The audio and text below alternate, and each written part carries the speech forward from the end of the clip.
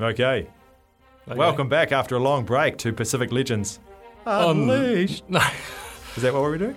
I was going to go back to You're going something to a little bit Unleashed. more, a bit more macho, because this is a pretty macho topic.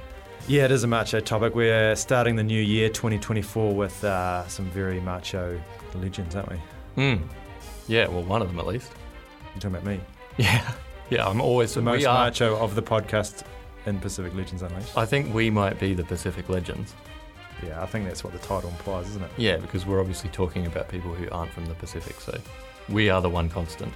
Well, this time we're talking about someone from the Pacific. After True that. straying away to Britain and Norway, we've come back to New Zealand, haven't we? Land of the long white cloud. A classic New Zealand character, this one. Who are we doing this week? One Charles Upham.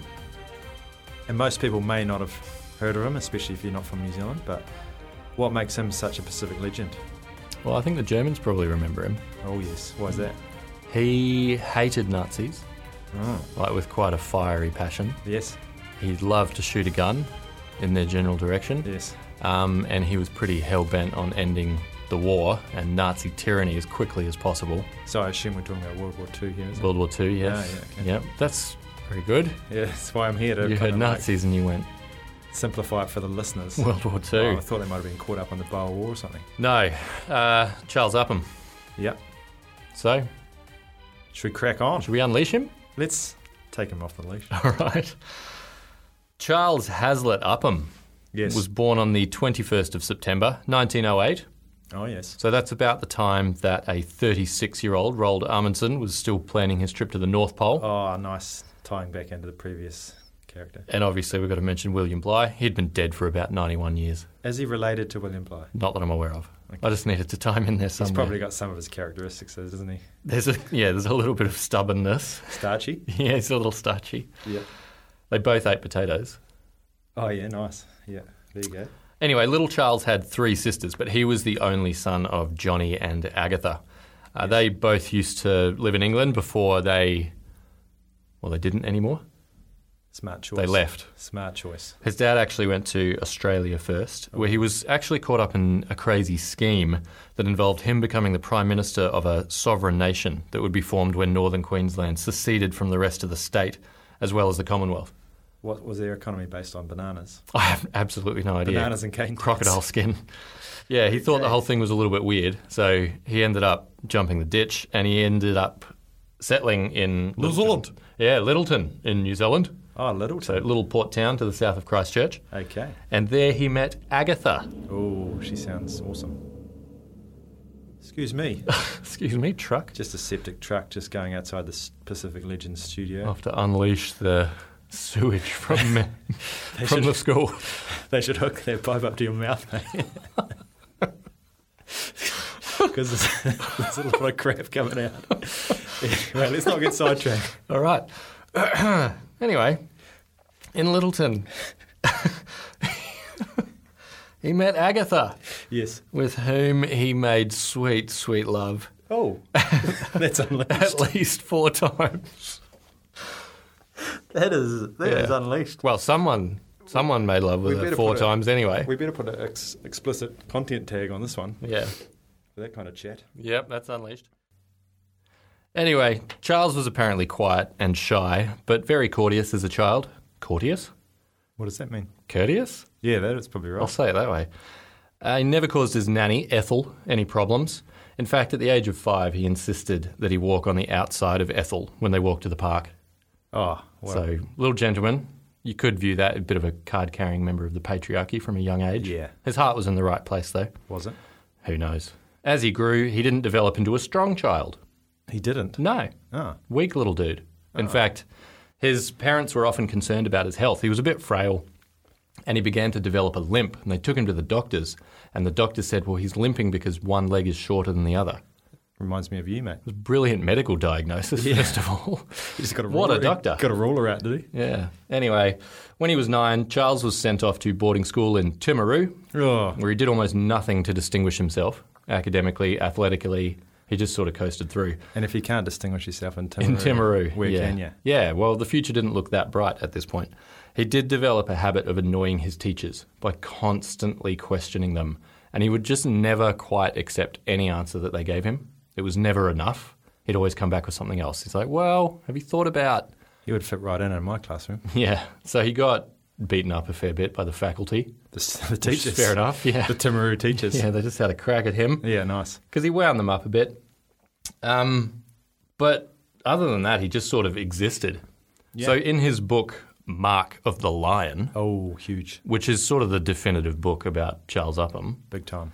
The author, successful lawyer, unsuccessful novelist, but kind of successful biographer of Charles Upham, Kenneth Sanford, writes, "He was not regarded as a scholar of any note. His successes were those of the determined plodder." Oh, well, he's determined, though. I love a plod. Yeah, determined is good. He continued to fly under the radar at Christ College, which he attended from the age of 15. Oh, Christ College. Yep, fancy pants. Yes. So his teachers and peers knew him as reliable and intensely trustworthy. If he said he was going to do something, he did it. His word was his bond. Yeah. And although he was usually pretty calm, there was evidence of a bit of a fire burning in there somewhere, which would burn brighter whenever little Charlie observed injustice or wrongdoing. Yeah. He believed there was a special place in hell reserved for bullies like you. Like me? Yeah. Ah. Yeah. I don't want to get into it now, but yeah, I just want to say something. I feel like you've got something you want to get off your chest. No. Okay. But he also particularly hated racists. It was just that brand of injustice, especially when there was one bigger guy picking on a little guy, especially if it was about something that they couldn't control, like race, that he just could not handle that. Could not stand. He hated injustice as much as Bly hated thieves. Oh, that's hard. And Scott hated... winning. Yeah, being competent. Yeah. Or making reasonable decisions. Let's tell you what. Yeah. That's a lot of hate. And as much as he hated getting to the South Pole first. I imagine there was a fair bit of injustice going on at Christ College. Yeah. Just for those international listeners out there. Yeah. Christ College is like the Hogwarts of New Zealand, isn't it? Yeah, lots of magic, big spiders. I was more talking about like the buildings, but... Right. Okay. Yeah, it is pretty fancy. Yeah. And it's kind of where you send your kid if you... don't like them. If you want a little bit of status, you get to say, I sent my son to Christ College. Yeah. Yeah, and that's the kind of family that Charlie grew up in, because his dad was a really well-respected lawyer, and his mum was just an elegant, lady who was well-respected, and so he grew up in pretty comfortable circumstances. Her ancestors were on the first ships. Four, yeah. That's what they say in Christchurch. My ancestors were on the first 4 ships. Yeah, so Edward... I'm more important than you. Edward Gibbon Wakefield, who... was a big coloniser. Oh, yeah, big fan. Set up, that scheme to bring people over to Canterbury and set up Christchurch. And, she was one of those first settlers in Christchurch. There you go. After disappointing his father, he told him that farming rules, Lord rules. He didn't want to be a lawyer, much to his dad's disappointment. Charles enrolled at Canterbury Agricultural College. Oh. CAC. Yeah. Some people probably call it, where he learned how to farm. He loved it. I like that. So he was never great in school. That kind of dull academic environment never really appealed to him. But he would froth all over any field that needed to be ploughed. Oh, yeah. Loved a good plough. Yeah. For 2 years, he was first in agriculture, and he also earned firsts in economics and vet science, possibly planning for his life as a vet after the war. Ah. Did he know there was going to be a war? Hard to say. Good planning ahead. Maybe it just worked out well Yeah. when he became a vet. Yeah. Anyway, his results there proved that he had a sharp kind of brain and he could do things if he applied himself. He just had to care about it. So he took a liking to the land and being out in the wild, and the South Island of New Zealand can be a pretty rugged place. Oh, yes. So he became pretty rugged. And in this environment where he felt more free, he became more outgoing as well. He became well known for telling a good yarn. He was just a bit more gregarious. Yeah. He had a dry, practical sense of humour, and he hated all the trappings of modernity. He thought that modern life was just a bit of a sham. Like smartphones and stuff? Probably. I don't think he'd be that keen on social media. Yeah. Anything that he thought didn't directly contribute to a good, honest life of satisfaction, he thought was a waste of everybody's time. Yeah, nice. He loved animals, especially horses. Oh, yeah.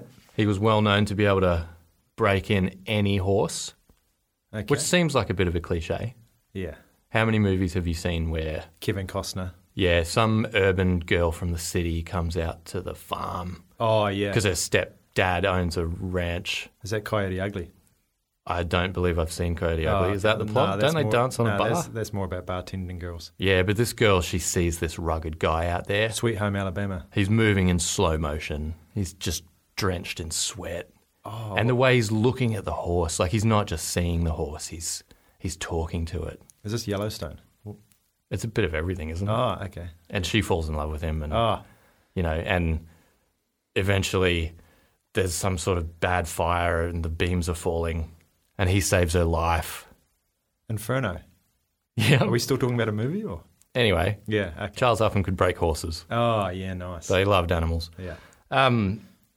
He worked for the next 6 years, basically. He matured. He became increasingly rough and hardened. Yes. Living in the hills and plains of Canterbury, with 4 of those years being spent up in the high country, which even a great outdoorsman like yourself must admit that some pretty difficult conditions at times. Winter in the high country is freezing. Summer too, hot, windy. Yeah, all of those things. He lived in a tiny little musterer's hut for most of the time that he was out there. And so there's not much to those huts. They're pretty flimsy walls and there's no insulation and floors. Sure. Yeah. No, that's for sure. So one clear night, he's up there in the high country. Charlie goes for a walk to the long drop, and in the absence of nice sort of the hypoallergenic scented rolls that you have in your toilet, he ripped a sheet of toilet paper off the wall. They've been sort of nailed there in thick clumps. Yeah. And as he was doing his business, in the glow of his little hurricane lamp, one headline caught his eye. From September 16th, 1935, the headline read, "Nuremberg laws passed. Germany bans marriage to Jews." So, he wouldn't have. No, he wouldn't have liked that. Charlie flies into a range. That sort of bigotry pressed his buttons. In the long drop. He's punching the walls in the long drop. Yeah, bit of a rage poo. Yeah. And we've all been there. Yeah. So that pressed his buttons, and he already, he'd been keeping up with the news, and he already knew very clearly how he felt about what was developing over there. So living on in the wilderness, occasionally returning home, hair and clothes in an absolute state because he didn't care about any of that. He must have been such a mountain man. He was, yeah. Yeah. Around that time, his family and friends, they realised that he just didn't care about the comforts and, those things that people wanted every single day that they needed in their life. He just didn't care for them.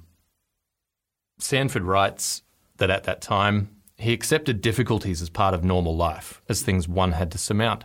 He surmounted them with a total disregard of considerations that deterred other men, such as wet clothes, lack of sleep, tiredness, or shortage of food. They were secondary considerations. The objective came first.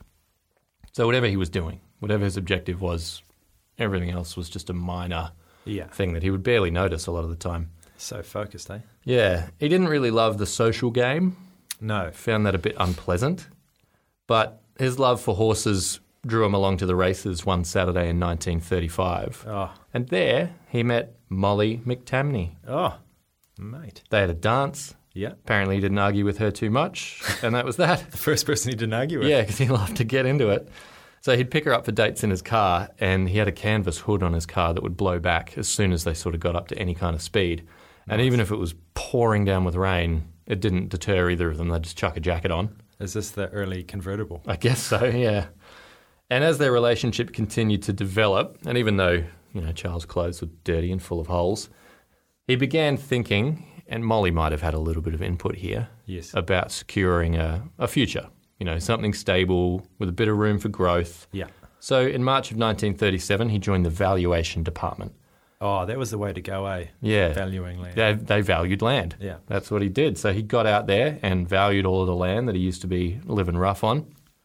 And like I said, that was a pretty stable career and there was room for growth. And he'd work alone a lot of the time. I'm pretty sure my granddad was a land valuer for a while. Go on. Lots of driving around. Yeah. Like you're always away. Yeah. Because you're out there just on the road. Yeah. Looking at land. Yeah. I'll give you $20 for it. Yeah. And then he got sick of it and bought a farm. Yeah, okay. Much like Charles Upham. Yeah. So, lots of travelling. And sometimes Charles would travel with other people. And when he did, to save money, he'd always book like the cheapest accommodation possible. Yes. With one bed. And so whoever he was travelling with, his colleague, they'd get the bed and Charlie'd just sleep on the floor. Ah, yeah. And he apparently wouldn't even notice that it was unusual or uncomfortable. Yeah. He's just like, no, that's good. See, that's an awesome skill to have. Oh, if you've got that, yeah, then you just don't have... Imagine how much money you'd save that on too. beds for a start. But all the things that people complain about, the little hardships in life, if you're just immune to all of that, how good? Yeah, it definitely make war easier. Yeah. So in 1938, Charles pops the question. Oh, which question? Will you marry me? Oh, that one, yeah. I don't know how he said it. It was probably a bit more gruff than that. Yeah. Want to get married? Was he wearing like his shirt with heaps of holes in it? Yeah. Nice. Anyway, they got super engaged, Charlie and Molly. Engaged? Yeah, really engaged. Oh, okay. Yeah, but only for a few months. She went off to see her sister in Singapore, then went off to England at the beginning of 1939. And if you're a history junkie... Big time. You know, if you're massively into your history... Oh, yeah, you love history. 1939 probably rings a bell. It was a good year for the stock market, wasn't it? Yeah, I mean, 1930s, not great. Oh, okay. What else happened in 1939? The clouds over Europe were darkening. Oh, was there a storm? Metaphorically. Bad weather. Yeah, that was the biggest problem in 1939. Okay. Yeah, I remember that. So the earth-shattering thunderstorm of World War II is pretty close to breaking. Oh, yeah, that's right. So at this point, Charlie's 31. He's rugged.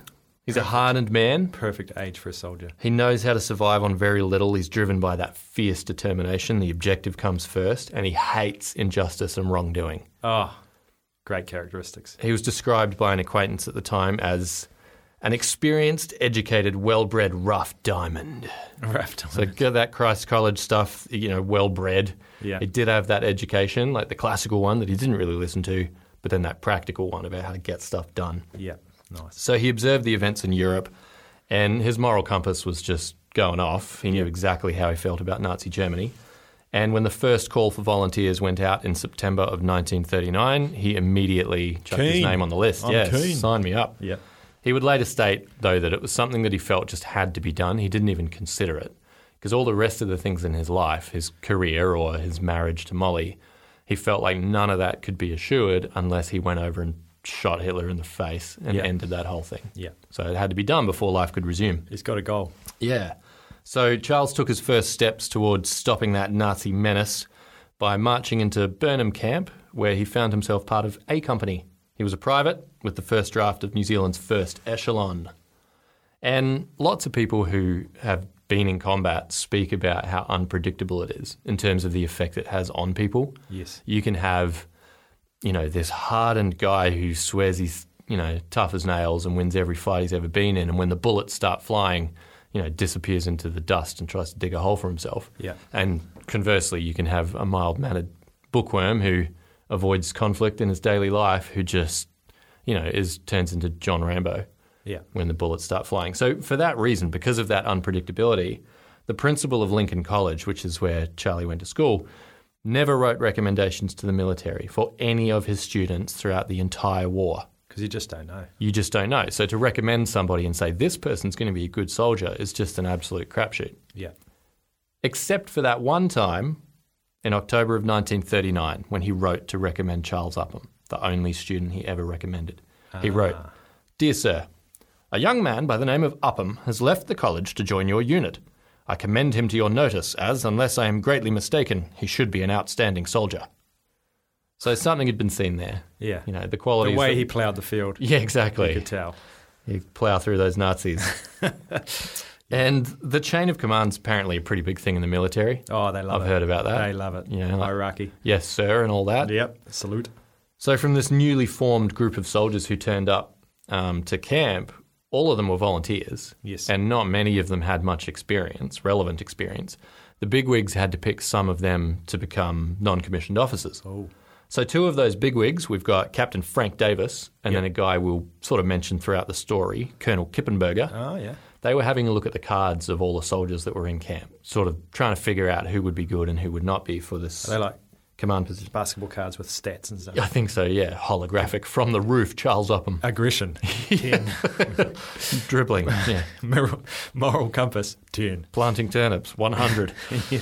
Anyway, there's a knock at the door, so they're looking at those info sheets. Yeah. Knock at the door, excuse me. Some no-name private was apparently requesting special leave. And this was immediately after all of the men had just been told, no one's leaving.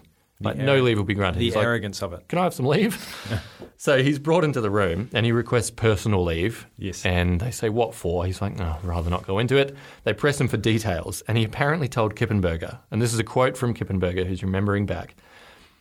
Upham walks in and says, I want to give a man a hiding, that's all. Well, grant him leave. Just wants to go and beat some guy. Well, they did. They're like, yeah, off you go then. He'd apparently sold a guy a car and the guy was now refusing to pay. So he told this story to Kippenberger. He's like, so I know where he is. He's at this hotel. I need to go and sort him out. Yeah, nice. If he's not going to pay with money, he's going to pay with flesh. So Kippenberger and his other mate Davis, they apparently crack up. They're like, yeah, rightio, off you go. Rightio, here's my knuckle duster. Yeah. There you go. But Kippenberger also knew Charles' dad, knew Johnny Upham, Yep. knew that he was a well-respected guy. Yep. And looking at the card, they're like, righto, he went to Christ College, so he's from a well-connected family. School, 10. School, yeah. Yeah. And he was so enamoured, Kippenberger, by Charlie just walking in and being honest and all of that he said, when you get back from beating this guy up, report directly to me. So Charlie did that, and he continued to be pretty visible on the training ground. Oh, so hold up. Did he beat the guy up? Yeah, he went on. Yeah, he reports back, and Kippenberger goes, did you get the money? And Charlie goes, no. And he goes, well, I think he said, did you extract a pound of flesh? And apparently Charles Upham smiled. There was a twinkle in his bright blue eyes, and he just said, yes, I did, sir. Kippenberger will be loving that. Yeah, he was loving it. Yeah. He really liked the cut of Charles Upham's jib. I like the cut of your jib, mate. Yeah. So Charlie threw himself into his training from Sanford's book. The quote is ferocious intensity to describe the way that he approached everything he did there. Nice quote. He gets promoted to Lance Corporal, so he's got command over a small handful of men, and his only goal for himself and for his men is to just make them the best soldiers they can possibly be. Awesome goal. So he's pretty gruff. Like, he's just short with everybody. Yeah. But his only goal is to make them as good as they can be. Mm-hmm. Sanford includes a story about Upham in his book that captures the way he approached this time in the training camp. So here's Kippenberger asking questions to Davis again. Kippenberger asks, did you hear about him at Taitapu? Referring to manoeuvres from which the battalion had just returned. Held up the whole advance half an hour. I was chewing him up, but then I found out the reason. He'd been scouting out on his own. He came upon an enemy section, rushed in on them, demanded they surrender. Trouble was, they wouldn't surrender. Reckoned the battle hadn't started. Upham was late getting back because he'd stayed to argue with them. Davis nodded. And I heard more about that today. The stream was running 4 or 5 feet deep, and the enemy reckoned it would be all right to post men only on the bridges. But I'm told Upham took it more seriously. He didn't have a go at the bridges, said that was crazy. He made his men wade the stream up to their armpits. Won his battle, but didn't make him too popular. They complained that he was a bit too realistic. Kippenberger listened with interest. Yes, and Archie McDuff told me he did a camouflage job that was pretty good. He sat silently for a little while. Then he continued. A determined man. Probably get himself shot the first day we're in action. So I love that he's taken it as seriously as possible. Yeah. Him and his men are full-on camo gear, face paint, stalking up the stream. It's basically like when you go to a barbecue and your friends are playing a game of backyard cricket and there's like a 7-year-old's batting and you steam in and bowl a 140k beamer at their head kind of thing. Yeah. That's what Charles Upham's doing. Absolutely. Yeah. Yeah, you take your granny out with a bouncer first ball. Yeah. So after 2.5 months, give or take, on the 4th of December, word spreads through the camp. A small advance party, only 52 men from the whole nation, handpicked from all of the training camps around New Zealand, were to prepare to ship out. Oh. Guess whose name was on the list? Charles Upham. Charles Upham. So he's promoted to sergeant. 6 days later, he finds himself on a ship bound for Egypt. So now that he's sergeant, is he controlling more men? Yeah. Yeah. Yeah. So he's off, a million miles away from the rolling plains of Canterbury. Yeah. But I guess he's a million miles closer to shooting Hitler in the face. Yeah, he'll be happy about that. Yeah, so he gets to Egypt and he spends most of his time training to be a better soldier, just like he was before, the best he could be, while also becoming really good at speaking to his superior officers in a way that would get pretty much anyone else, stood down, court-martialed. Yeah. Or He just gets away with it. Yeah, he gets away with it. He just he completely disregarded rank and just spoke to everybody, assuming that they had the same objectives as him. Yeah. Like, we want to be the best soldiers, we want to use our weapons the best way, we want to win the war as well and as quickly as possible. Uh-huh. And, the real world often doesn't work that way. And I think the kind of laborious, slow-moving machinations of the military and chain of command and all of that just really bugged him. Yeah. Because he just wanted to get into the thick of it. So he'd question the orders and processes of those around him, and he'd support those who he led, as sergeant now, and he taught them how to do things that he thought was best. One time when he was out during desert training manoeuvres, Upham arranged his men to establish a defensive position. They're up on a hill, and a supervising officer rocks up and, tut-tuts, and then points around. He's like, look, you need to move those guys up here a bit further. Those guys need to move over. Yeah. And Charlie just told that officer that his ideas were, direct quote, bloody stupid. So the officer upgrades his ideas to orders. He's like, I'm ordering you to do this. Upham still refuses to shift his men. He's just like, I'm responsible for their safety, not you. I'm not moving them. The officer threatens him with arrest, and Charles just goes, look, if you arrest me, I have the right to be escorted by 2 NCOs of equal rank. And looking around, I can't see anyone of equal rank here, so good luck with that. Nice. But the guy let him off because Charlie just sort of got away with it. He never meant offence. He just knew better. Yeah, he just knew better. So that's how he rolls. He kind of reminds me of, we've talked about that Amazon Prime show, Reacher. Yes. Jack Reacher. In that version of Jack Reacher, not the Tom Cruise version. Yeah. He'll just be given orders or suggestions from somebody, and he just looks at them and he's like, no. These are dumb. He just goes no, and then walks off and does whatever he thinks is best. Yeah. So he remained rough and scruffy in Egypt. He was apparently awful on the parade ground. Nice. He just could not lead his men in a march. Timing was all out. I like that. He just didn't think any of that was important. He didn't think it would help them end the war. He said, war is fighting. Why bother with anything that doesn't help you to fight? Let's concentrate on things we'll have to do when we're in action. And he was once being observed by Kippenberger again, and he put in a typically disastrous performance. The Kipster, after the review, told him he'd ordered his men to halt on the wrong foot. And Upham's response, he got a bit flustered and he goes, well, sir, even if I did, they knew what I bloody well meant. So Sanford describes the conversation between Kippenberger and another officer as they walk back to headquarters. Kippenberger asks, does he often swear like that? The other guy responds, most of the time, I'm told. Just a habit. Educated fellow, of course. Good family. Christ College. There we go. Christ College again. Must have picked up all his profanity when he was mustering. Now it just pours out of him naturally. Funny thing, though, it's not offensive. He's even sworn at me. Anyone else I'd have on the mat. But with Upham, he doesn't mean anything by it. Yeah. Kippenberger says, what about his men? Does he swear at them too? And the response is, they tell me he'll swear at anybody, no matter who. I expect his men swear back at him, but they're all for him. He looks after them so well. A real fighter for his own platoon. So all that roughness, kind of channeled all of that just into caring for his men and just being the best. Nice. So 10th of June 1940, Mussolini declares war on Britain, and that just increased Upham's hankering to get out there and fight. He wanted to kill the bad guys. The Italians are in there. Yep. So he channeled all that frustration into his training, spending all his energy becoming an expert with the Bren gun, and he practiced with grenades all the time. He loved a grenade, didn't he? Loved a grenade. He'd often carry as many as he could into combat. Yeah. So in August, Upham went to OCTU, that's the Officer Cadet Training Unit, at the recommendation of Kippenberger. And there Charlie mastered map reading and desert navigation and street fighting and military law and all the stuff that he needed to know. Everything the Allied forces knew from their experience in World War I, and it was all taught by guys who really knew their stuff. Yes. But unsurprisingly, he disagreed with a lot of their ideas. Well, I guess World War I was like 30 years ago, right? Yeah, and I mean, that was kind of his point was, and apparently he told one of his commandants that his ideas were obsolete. Yeah. He's like, I don't like this, it's obsolete. The world's changed too much. We've got fast-moving tanks. We've got aircraft playing a major role. Bigger guns. Yeah, this is, what are you doing, mate? Yeah. And he's like, you're just going to march there and turn left there and salute there. And... Yeah.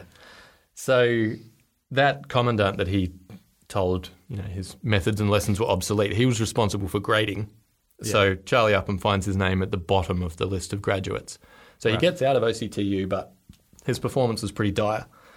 And Kippenberger had sent some of his best NCOs to OCTU, and he knew that it wasn't normal practice to get the men back to their original platoon, their original company. They were assigned wherever they were going to be best needed, most valuable. Kippenberger looks at the list, though, and he sees Upham's name at the bottom, and he says to the military secretary, he's like, can I please have that guy, at least? Just give me the one at the bottom. The bottom guy. Yeah, and military secretary looks at it, and he's like, oh, yeah, you can have him. No one wants that guy. No one wants that guy. No one wants that guy who's going to go on and win 2 VCs.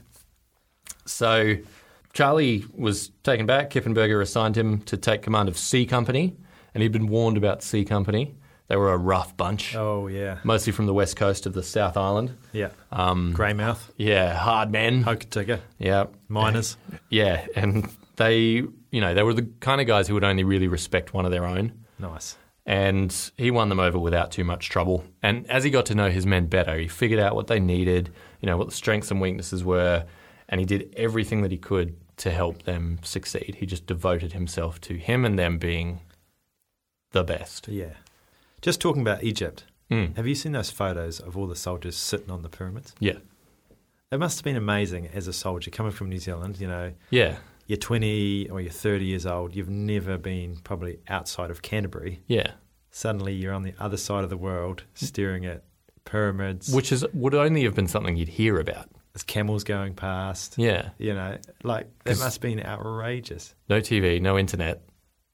And often that was part of the attraction though, wasn't it? Like, we'll sign up because this is one big adventure. See the world. Yeah. Save the world. We'll see the world. And we get a free uniform. Yeah, totally. And the chicks will be into it. And here they are. Yeah. In the middle of a desert. Yeah. But this is kind of downtime before the big dance kicks off. Cool. And that's what I'm going to talk about. Take it away. Okay, so the action's about to start for Charles Upham and the New Zealand Expeditionary Force, as they were known. He's champing at the bit. Yeah, he's pumped for some action. He's had enough of the parade drills. He's had enough of Egypt. Yeah. So Mussolini and the Italians, let's just say when they joined the war, it was pretty unimpressive. They got routed in North Africa in 1940, so then they moved to Greece, and the Italians invaded. But they found themselves counterattacked so much that 7,000 Italians were taken prisoners. So Hitler basically had to take over because the Italians were doing such a bad job. Yeah. And what happened is the UK realised that Greece was not going to be able to defend itself against Hitler and the well-trained German troops. And Churchill basically thought, if we let Greece fall, this is really bad for public opinion, right? We can't let this small independent nation just get taken over without assistance. It's not that surprising that Greece falls. I mean, you look what happened to France. Yeah, Just steamrolled. Absolutely steamed. And they had a bit of experience with that sort of thing. Yeah, so Greece had no chance. The military option should have convinced the Allies that an expedition to Greece could only be an honourable, possibly disastrous gesture. So basically, they knew. Yeah, what a thing to be sent over. It's not going to work. Go over there, definitely shoot a few guns, throw a few grenades. You're going to lose. But basically, off you go, hop on. Churchill was like, okay, well, this is a lost cause. Why don't we send in the Kiwis? Yeah. Gives his mate, Prime Minister Fraser, a bit of a telegram and says, look, you know that expeditionary force you've been training up in Egypt? Yeah. I've got the perfect mission for them. It's like Operation Get Behind the Darkies from the South Park movie when they send... Yeah, it's like, you've been checking out those cool pyramids? Why don't you go check out the cool ruins in Athens? So off they go. And really, militarily, they should never have gone. It was a lost cause. But March 1941, the New Zealand division was shipped across the Mediterranean and moved up into the Greek mainland. And they took up defensive positions near this place called Katerini, which is 300 miles north of of Athens. William Bligh ever go there? No, he was never there. Okay. No, wasn't interested in that. No. Charles Upham's platoon found himself in this little hamlet. It was called Riakir. And they stayed there for 17 days. And one thing Charles Upham was really good at was digging in. And what I mean by that is making defensive positions. He was one of the things he prided himself in was the preparation, getting ready, digging your trenches, putting your camouflage on, all those things. He'd taken all of it really, really seriously. That's like when he refused to move his men. In that part of the book, Sanford talks about how he just had a natural eye for the land and he could see where the weak points were and he'd always just fortify them. Yeah. So he's done that. And everyone is commenting, man, Upham, he's got his troops so well protected. It's amazing. Love you, Charlie. Unfortunately for Upham, just as he gets to start the war, the thing he's been excited about for a long time, he gets dysentery. Bugger. So, he's got liquid coming out both ends. He needs a big septic truck. That's not what you want at the start of the war. So basically he can't hold down any food. And I don't know if you know much about dysentery. It's pretty bad. Oh, yeah? Have you heard of a guy called Joseph Smith? Yes. Mormon prophet? Yes. Dysentery killed him. Dum. And if dysentery can kill a Mormon prophet, then hey, it can kill anyone. Yeah, he had the protection of an archangel and everything, didn't he? Yeah. I was actually in Nepal once with a group of students, and one of them got dysentery. Mm. And she, couldn't hold anything down, even like a sip of water, straight back up again. I feel like you should definitely name her. I'm not going to name her, but we went, after a couple of days of not being able to eat or drink, took her to hospital. Yeah. She was in there for a few days, and they put 11 bags of saline into her. Yeah, right. She was that dehydrated. So dysentery, it's no joke. No. That's what the point I'm trying to make. I think you've made that point. Here we go. Upham's got dysentery. And he couldn't walk. He got to the point where he couldn't even walk. So they found him a donkey, him being a natural horse rider. Yeah. And he rode around on his donkey whenever he needed to go to division headquarters or section posts. He'd be riding his donkey. How good is that? Just like that prophecy, he was a determined plodder. Yeah. But obviously his dysentery made him pretty impatient and pretty angry, so he was pretty fired up for it. Would you say he had the shits? Yeah, he would. Yeah, literally and metaphorically. Mm. Anyway, Hitler's making kind of short work of the top of Greece. He also whips through Yugoslavia, so he's coming at them from all directions. Mm-hmm. Essentially, the Nazis are coming down, and it's not long until they reach the Kiwis. The Greece forces aren't really putting up much of a fight. They weren't really that well trained or equipped, and they just didn't have the numbers to deal with the Germans' Panzer tanks, etc., etc. Yeah, so who did? No one did really, except for the Kiwis. Yeah. So Upham's platoon was posted at an important crossroads, and there was just streams of refugees, coming from the north. You forget about that. It's the displacement. Yeah, there's all these people, citizens, civilians that are just having to move out. So he's guarding the roads so that the refugees can come along. But you've also got to remember, at the start of the war, the Kiwis hadn't seen any action, and they didn't really know how serious it was.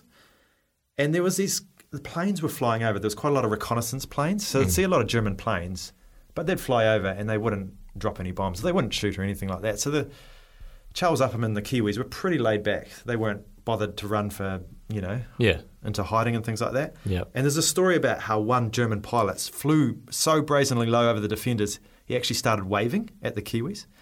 And the Kiwis admired this, so they waved back. Sounds friendly. He turned around, came back and strafed them all with the machine gun. And suddenly I think they realised that it was, game time. Time to switch on. Yeah. Yeah. Another interesting fact about Upham is often he wore no helmet. And the reason he didn't wear a helmet is he just couldn't find one that fitted. Yeah.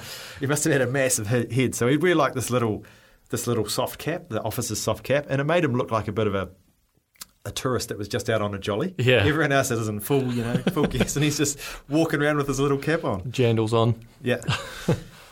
So basically in Greece, the Germans attacked down every line, and whenever they ran into Kiwi defences, they suffered pretty heavy casualties because the Kiwis were well trained. They'd been in Egypt for a while. The Greeks just couldn't deal with the tanks, so the Kiwis were in the middle, the Greeks were on the flanks. The Germans made their way through the Greeks and started to kind of flank the Kiwis, and basically the New Zealanders had to retreat. Although they were holding fast, they were getting outflanked. The old pincer move. Yeah, classic. Poor old Charles Upham couldn't eat any food. And there's this interesting yarn about how some of his men were down in the headquarters, and the officers are like, "Why are you grabbing all these tins of condensed milk?"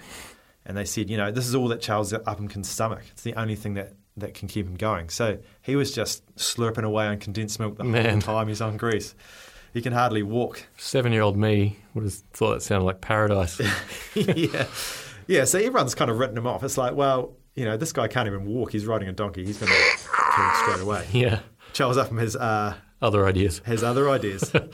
So basically, everyone understood we've got to abandon Greece. There's no way we can, defend this with this many people. And it ended up being a little bit like Dunkirk. They had to get all of these men off Greece before the Germans got to them. So they all rushed down to the coast where the Navy boats started loading them up. You think they probably should have planned for that, urgent evacuation as they put the men in there? Considering they knew that it wasn't really going to work. Yeah. And there was, there's 2,500 New Zealanders were killed in Greece, 6,600 British people. So That's huge. It's a lot of people to die, considering you kind of know you're going to lose the ground anyway. Yep. And then there was this 40,000 men that had to be rescued. And there wasn't enough time, so the Navy got there, but there wasn't enough time to take these men from Greece all the way back to Egypt and back to pick up more, and so on and so on. So what they did is they picked them up and they just took them to this nearby island called Crete. Mm-hmm. And that gave them enough time to, load everyone up. So they dropped a bunch of them at Crete and said, okay, we're dropping you here, we're going to go back and pick up some more.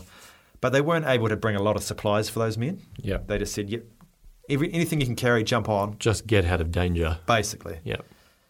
And the rest of the men and some of the more experienced men ended up somehow getting to Egypt. So that's kind of like divided the forces. Upham ends up in Crete with a lot of the other Kiwi crew. And suddenly they're like, okay, so we've been left here. And the military intelligence starts hearing some things. Crete's a strategic asset, and the Germans intend to invade it at some stage. So suddenly they're like, okay, we've just come from Greece. We've lost that. Now we've got to hold this little island, and we've got none of the supplies we had. We don't have any support. And they hear that there's going to be this new tactic, which is paratroopers, right? Mm. There's going to be people dropped from the sky with parachutes. So the Kiwis, they started preparing. They dug in under the olive trees. They swam at the beaches, and they waited. They waited for the inevitable, which was the German invasion. What a crazy contrast, hey, like being in Crete and relaxing and just spending time with mates, but knowing... Which is a lovely island in the Mediterranean. Yeah. Beautiful climate, beautiful beaches. But knowing what's coming for you. Yeah. Yeah.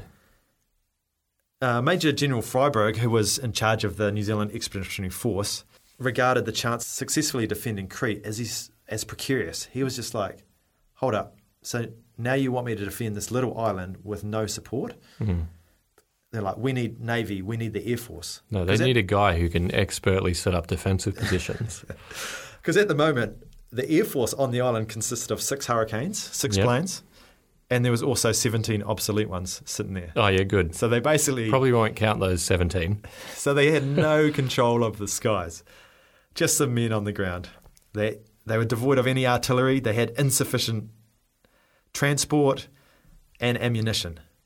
So he sent this message to Churchill saying, you need to either resupply us ASAP, you need to give us some support with the Navy, the Air Force, or we need to review this decision that we're going to try and defend Crete. Mm. Basically, give us stuff or we're out of here. Yeah. So Fraser, the Prime Minister of New Zealand, cabled Churchill with this information. Yeah. Heard nothing back. Yeah, right. Classic move, eh? Oh, I mean, New Zealand. Missed your call. Well, yeah, New Zealand off in the corner of the world, jumping up and down. Excuse me. Caller ID, New Zealand calling? Yeah. No, I'm not going to answer that. Yeah, straight to spam. Yeah. So Wellington received no reply. So here they were, just abandoned on Crete. Yep. Hold this. Yep. And the Germans started bombing. They bombed the island just endlessly. And then, on the 20th of May, 1941, the invasion came. The battle lasted 9 days, but the Germans had won Crete after day 1. Yep. It was pretty obvious that it was going to be lost. So the first kind of time that paratroopers had been dropped, the New Zealanders were looking up at the sky in amazement. Yeah, imagine seeing that. They were like... Revolutionary. They had no idea that this was a thing. Yeah. Suddenly there was all these guys falling from the sky. Yeah.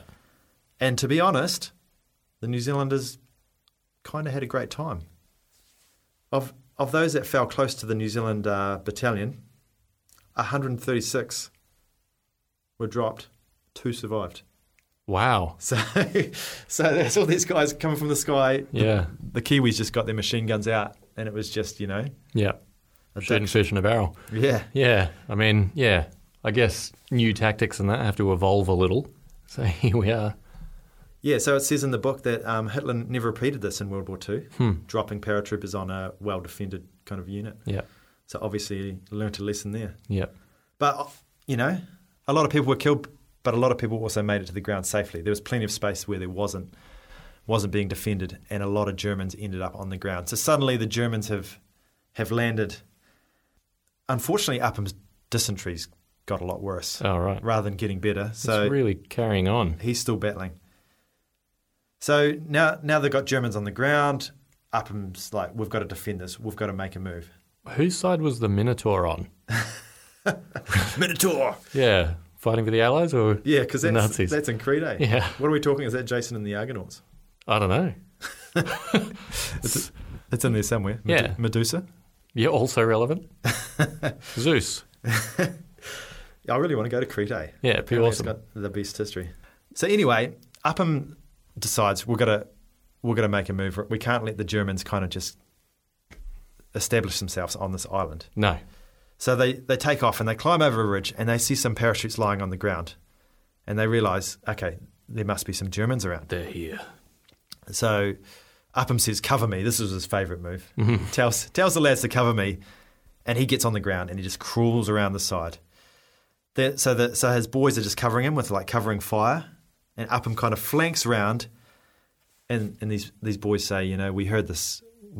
There was silence, we were covering, and then we just hear this machine gun go off, and then silence, and then suddenly Upham appears again, and he says, "Oh, she's all right, mate." And they walk over there, and there's a bunch of dead Germans. He's just committed multiple murders for the first time in his life. Upham comes back swinging a German helmet, so casually. Straight away, he's into it. Yep. The Germans, however, are gaining a foothold, and especially they're starting to grab this airfield on Crete called Malem. And it's a really important strategic move because if they capture the airfield, then rather than dropping paratroopers that can be shot out of the sky, they can start landing their planes and people can get out safely and they can reinforce a lot easier. Presumably that's what they want Crete for, right? Is that its value? Is that it has a... Yeah. It's strategic because it's kind of like halfway between Europe and kind of North Africa, which they want. They want a bit of fuel. They want to hold the Mediterranean. Yep. So it was really important that there was a counterattack because they needed to take this airfield back before it got completely taken over. Mm-hmm. So the guys out on the field are saying, we must counterattack now before there's too many Germans here so we can hold on to this airfield. The orders go up and the HQ say, no, we're not counterattacking. It's not right. We don't have the men. We can't. But you also can't leave. Yeah. And one of the majors leaps up and shouts, if we're not counterattacking, we've lost Crete. We've lost it. He was so angry because he knew we needed to do this now or we'd never get it back. And that's Crete done. But there was no counterattack. So the vital decision was taken to withdraw from the airfield. So off they went. And what's interesting is the major that was on the ground, his name was Inglis, he went and met with the Germans after the war. This is a long time afterwards. And he met with one of the generals that was in the invasion of Crete. And he asked them, he said, what would have happened if I'd been permitted to counterattack you that afternoon? And the Germans said, if you'd done so, we wouldn't have been able to hold Crete because we just didn't have the men at that time. Yeah. And we were amazed that there was no counterattack. Yeah. We were expecting it all day and it never happened and we were able to get established. Score. So it just seems like such a wasted opportunity. There was a chance to kind of push them back off the airfield. There must be so much of that in war, though, where you don't fully know the hand held by the opponent. I'm pretty sure it happened in Gallipoli as well. There was a chance to hold the high ground, but they hesitated and then they never got it back. Yeah. So the Germans had the airfield. The next day, the 21st of May, the Germans were just massing reinforcements. Apparently there was planes landing like every 3 minutes, dropping Germans off. Yeah. And suddenly HQ realised we need to get that airfield back. We've kind of brilliant plan. We've dropped the ball there. We must recapture Malem. So they decided, right, we're going to do a nighttime counterattack. Upham is like, he's into that. He loves that. Between like vomiting and shitting himself. Yeah.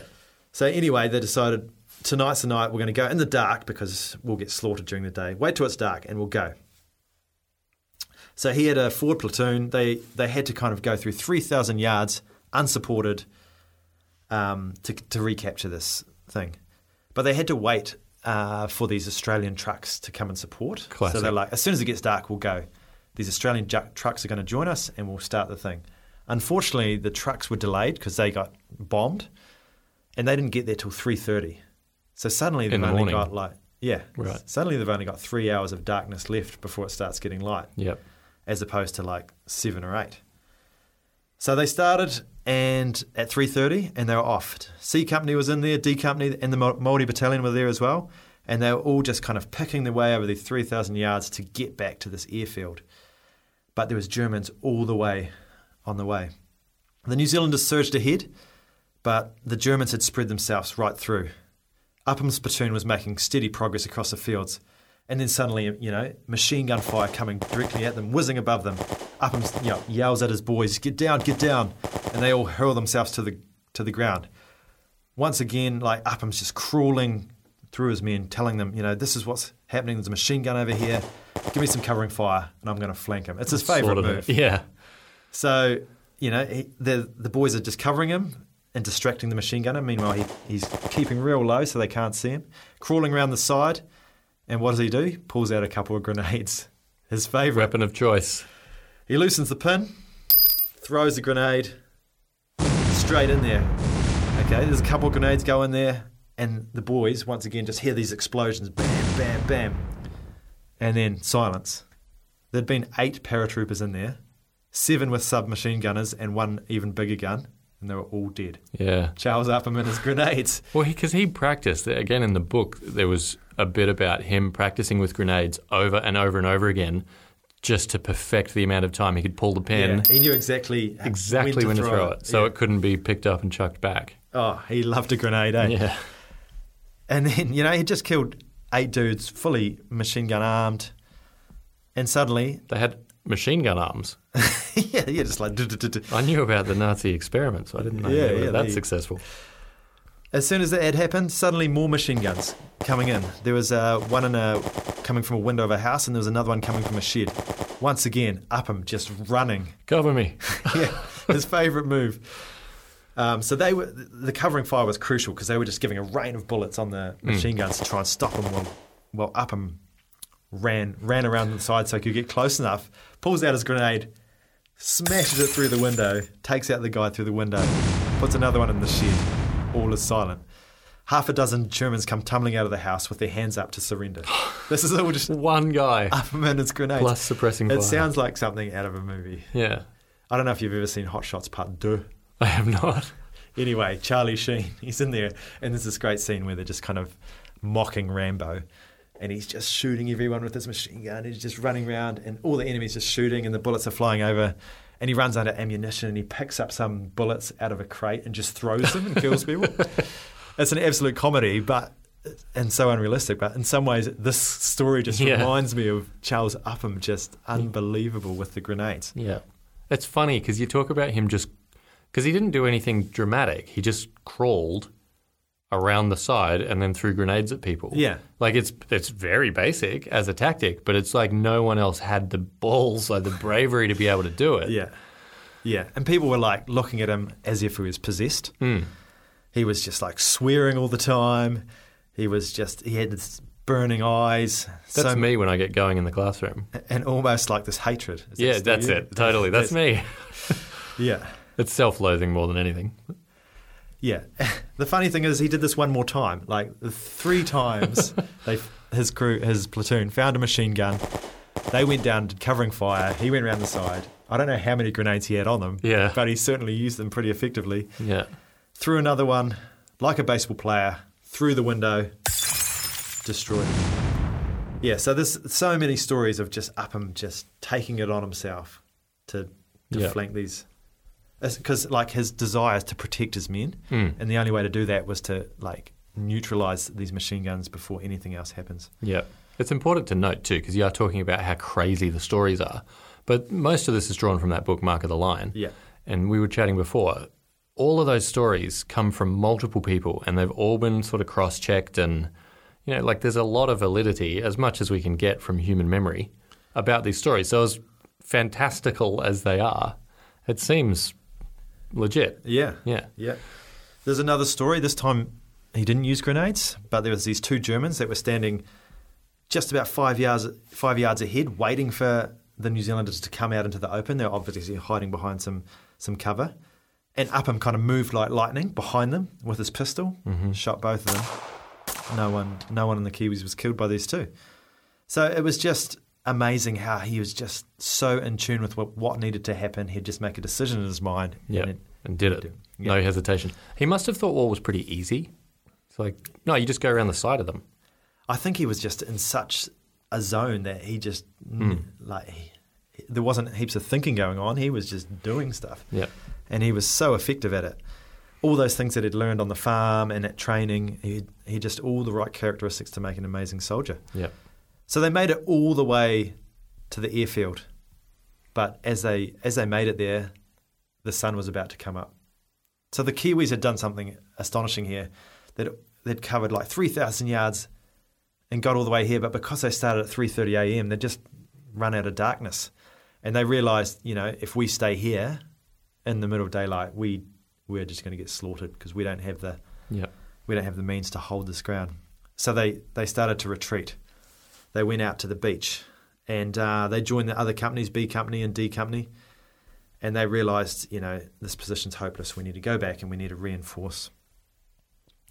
At this stage, the Germans were starting to fire mortars and machine guns, and so there was explosions happening everywhere. At the beach? Yeah. Yeah. And twice during the morning, this guy called Upham and another soldier called Kirk, they would run around and rescue some of the boys that were wounded. They were often like using a door as a stretcher to carry them out. So he did this twice, bringing back injured men. Amid a hail of mortar rounds. Yeah, no doubt. Yeah.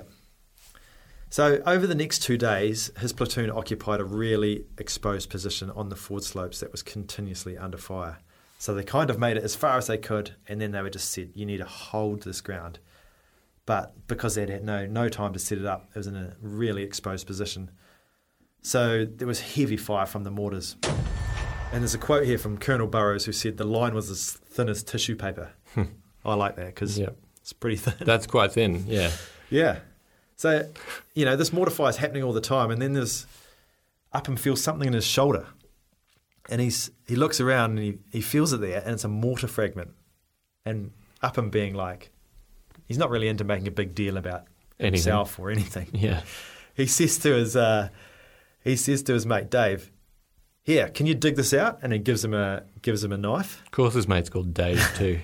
Just gives him his pocket knife, and this is David Kirk, and he says, "Dig it out with a pocket knife? Hell, I'm not a surgeon. Get back to the RAP," which I assume is the medical tent. And Upham's not having a bar of that. He's like, "I haven't got time for that. I've got a platoon to look after." Yeah. He gives him the knife again, and Kirk's just kind of like, doesn't want to, but he's kind of, okay, digging in there with the pocket knife, apologising as he does it, because he knew it'd be causing a ton of pain. And he gets out one piece of metal, but he can't get the other bit in. So he said, "Look, I've got one piece out, but I can't get the other bit. So you're going to have to go back and get it done properly." And Upham's furious because he'd have to leave his men. So he retreats back to the line and gets it all fixed up. So now Upham's still got dysentery. His arm's in a sling. He's got this wound on his shoulder. Yeah. And then he also receives a second wound where a machine gun burst, kind of a bullet just ends up hitting him in his right leg, right down by his ankle. So just to balance him out. Yeah, so he's got all sorts of issues. You'd think that would slow him down a bit, but no. He was in this state of exhilarated defiance. He was like in the zone. Yep.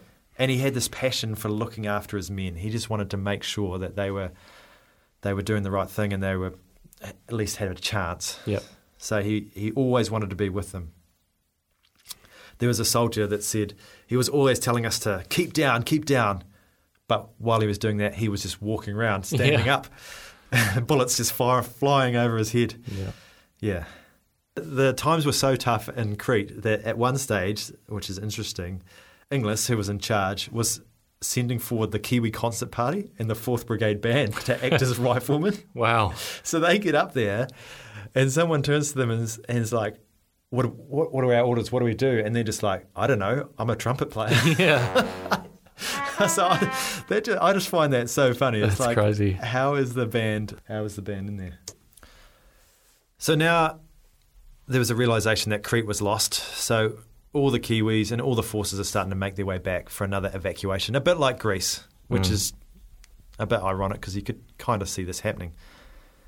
But as they're going back, Upham sees a couple of Germans and they're moving towards him through these trees, right? And just remember, he's got one arm in a sling. He's managed to get his rifle back. Yeah. He's got a few wounds. Probably limping. And he's kind of trying to retreat to get away from these two Germans. And the rest of his crew see Upham fall over just as the Germans are firing at him. And they think, oh, he's been hit. He's dead. Mm. But fortunately, Upham fell over because he tripped on a tree root. So he falls to the ground, and just as he falls to the ground, he sees this tree that's got this perfect notch in it. Oh, yeah. And he's just like, perfect. I can't actually hold a gun with two hands because one of them's in a sling. But if I put my gun in this kind of fork, I should be able to fire it effectively. Yeah. So he gets behind it. These two Germans think, they've just shot this Kiwi. They're going to run over and get it. He gets his gun in there. Get him. He gets his gun in the fork. And he's like, okay, how am I going to do this? I've got one arm to kind of fire the trigger, pull the bolt back, reload, and shoot the second German. Yeah. The Germans come over. He shoots the first one, gets his one arm. The second one realizes where he is and he's not dead. Yeah. So he's like sprinting towards him, reloads, shoots the next one. That second German falls on his rifle. That's how close he got. So that's just amazing. Another one of those stories. It's just crazy. Yeah. He's killed a few by this point. Yeah, so he's done that as well as everything else, and now they had to do a 40-mile march with his crew to the place where they could get evacuated.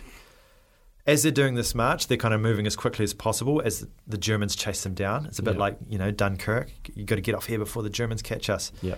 And they come to this ravine, and the Germans catch up with them in this kind of, the road goes down this big ravine with kind of two bluffs on either side. Minotaur at the bottom. And suddenly the Kiwis are kind of like caught up because they're getting shot at.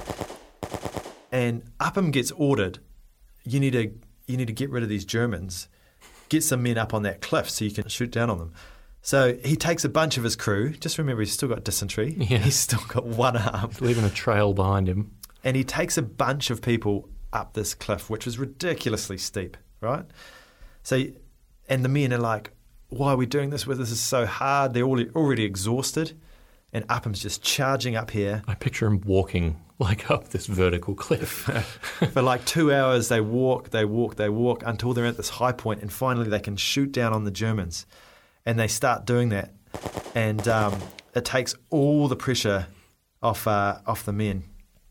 And I've got a stat for you here. Go on. Of the 50 Germans who came down the ravine, Upham and his crew killed 22 of them, and then the rest were able to be mopped up by the other troops. Wow. So those guys going up on top of the ravine was crucial to them being able to defend it. Yeah. So they managed to get down to the boats. Upham was forced to leave early because he was pretty injured. Yeah. And his higher-ups kind of had started hearing stories about him, and they were thinking, hey, this guy needs to be rewarded for this. We need to get him out of here before he's killed. Yep. And he wasn't happy about that because he had to leave some of his men on the island because he was on one of the early boats. Yep. But he was forced on a boat and he got off. So there's a bunch of reports that came out of Upham's action. Here's one report from the captain of the 20th. He said, he showed a total disregard for his safety, very seldom using cover and always moving around his platoon, cheering his men on. Coolness, leadership, and unremitting attention to his men. So, obviously, everyone saw Upham and what he was doing and just couldn't believe. The perfect soldier. The perfect leader. Yeah. So finally, he got back to like Syria and Egypt, and they were able to relax. They were suddenly away from all the enemy. But Upham was completely worn out. He spent a lot of time in hospital recovering from his injuries. He also had a lot of sinus trouble. Once he got out of hospital, he went back into training, straight back into it. Yeah. And during that time, on the BBC, there was an announcement. The Victoria Cross has been awarded to an officer of the New Zealand Military Forces, Second Lieutenant Charles Upham, for gallantry in Crete. When he heard this, he was puzzled. And he actually was a little bit defensive. Yeah. Because the one thing he said was, it's meant for the men. Yeah. Why do I deserve this? Yeah. It was my men. It wasn't me. So it's like an individual award in team sports. Yeah, yeah. He immediately knew his life would be different because He was going to be constantly trying to escape this celebrity, this position of fame. Yep. And he hated the fact that he was being awarded a Victoria Cross for something that was just his duty. Yeah. Yeah. So he didn't like the idea. He wasn't happy. This is the highest honour you can get in the military. Yeah. And he wasn't stoked about it. He was also go on. He was also very shy. Yeah. Shy, self-effacing, super modest. It's amazing we've got any record of his account, because for so long he didn't want any of this to be known by anyone. Oh, yeah, he was embarrassed by it, yeah. Which is such a shame. Once kind of everyone in New Zealand heard about this, the New Zealand Mobile Broadcasting Unit came over to see him with a journalist. Yep. And he wanted to talk about the New Zealander that's received the new Victoria Cross. Upham was not keen. He basically disappeared. Yeah. He wasn't having a bar of it. But eventually, people talked to him and said, look, if you talk to the journalist, you can at least talk about how good your men were. Yeah. You can explain this award is for your men, just not just me. And the whole circus around it is for general morale. It boosts the army's morale and the Allied forces. They're like, whoa, we got a legend. Yeah. We can fight better. So Upham reluctantly was recorded. He had to have 3 takes because the first 2 he just was constantly swearing. But pretty much his whole broadcast he was talking about his men. He never talked about himself, and he especially talked about those that had died, and he mentioned them all by name, which I think is pretty amazing. He also has this funny quote. He says, I would like the New Zealand government to know that it is impossible to send over too much New Zealand tobacco to the troops. It is very much appreciated here. Kia ora. I think that's great. That's brilliant. Yeah. Kippenberg, who you've talked about, he said the following. I am speaking as Upham's commanding officer. Upham is the first New Zealand officer to get the award of the Victoria Cross, probably since the Musket Wars. He is very distressed, genuinely distressed he has been singled out for this award. He has the idea that a great many men who served well and gallantly deserve to get it instead of himself. So you can just see he didn't like it. But once he got the ribbon, the funny thing is he didn't even wear it. He just left it sitting in the dirt with his other gear. And until he was kind of forced to put it on by his colleagues. So that's the story of Charles Upham. Part of it. First Victoria Cross. Yeah, his first one. There's a little bit more to go. So we'll continue with this story in the second episode of Charles Upham on Pacific Legends Unleashed.